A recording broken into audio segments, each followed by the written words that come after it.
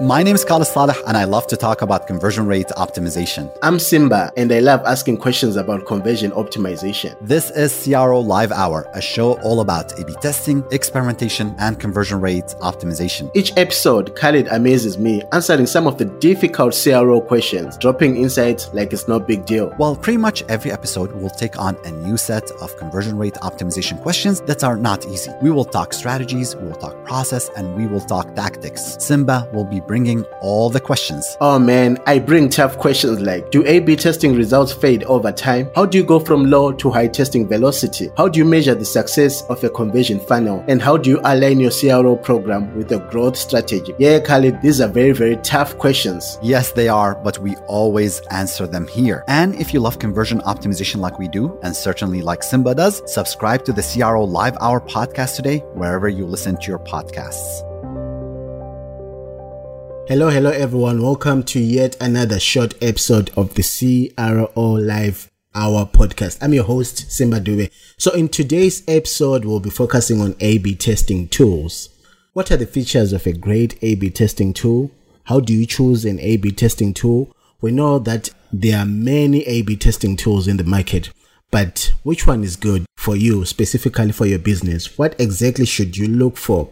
So I reached out to Khalid Saleh, who has used dozens of these A/B testing tools, and he also had to create one called FigPi. It's actually like a good A/B testing tool. You should go and try it.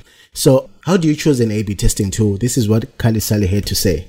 If you are going to be running A/B testing, for example, on mobile apps and on your website, that automatically will remove some A/B testing tools from the running. But you have to be realistic. Sometimes I see companies say, well, we have a mobile app and we have the website and we are going to be doing A/B testing on both. And that's the reason we're going to commit to this A/B testing tool. And 3 years later, they've paid a ton of money for that A/B testing tool, but they never ran a single test on their mobile app because A/B testing requires a commitment, a resource commitment, and not everybody is ready for that. If you are a fundamental believer of multivariate testing, that case, that excludes some tools. For us, for example, we have not run a multivariate test in probably 7 or 8 years. Our testing has focused on doing A/B tests. But there are companies that want to do multivariate testing. In that case, you want to pick a tool that has multivariate testing capability. If you want to do server-side testing, then again, you want to look for a tool that supports that. Your business requirements there will drive at least the initial set of tools that you want to evaluate. A second thing that I would look at is the statistics engine for the tool and how do you determine a winner. There's 2 different schools, frequentist or Bayesian. If you're frequentist, you probably want to pick a tool that's frequentist. If you're Bayesian statistics, you want to pick a tool that is Bayesian statistics. There's no magic bullets there. It just depends on the statistics and what you believe in and what you like more. Who is going to be implementing the experiments? And this is very critical. Most of the tools nowadays give you a visual editor. A visual editor gives you the ability to move things around and test things around. If you talk to a CRO agency, most CRO agencies will never touch that visual editor. The A/B testing companies try and push people to use the visual editor, but the reality, visual editors have major limitations in them. You cannot implement a complex or sophisticated A/B test using a visual editor. But if you say, my experimentations for the next 6 months, 12 months are going to be just very simple. I'm changing headlines, I'm changing images, I'm switching banners. So maybe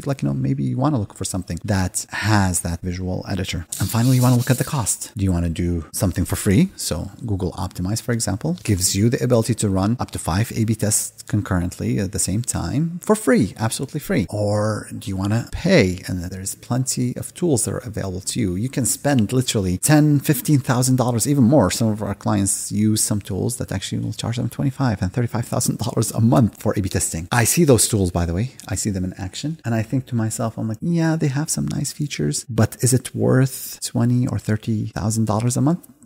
If it was my money, I probably wouldn't spend the money. But usually those companies already signed annual contracts. And the saying, no one ever gets fired for hiring an IBM. Sometimes you want to go for the best tool out there and it's just safer. Majority of our clients nowadays, just kind of to give you an idea, are on one of 2 platforms, either using FigPi or they're using VWO. There's quite a cost difference between the 2 different platforms. Functionality wise, from a CRO perspective, what the CRO needs, they're very close to each other. Price wise, they're quite different than each other. I don't think I have a client nowadays using Optimizely or some of the other tools out there. But I always tell people, I'm like, when you peel the onion, 2 things happen, correct? You cry, and then you discover that most tools are very close to each other. There's nothing very unique that sets them apart.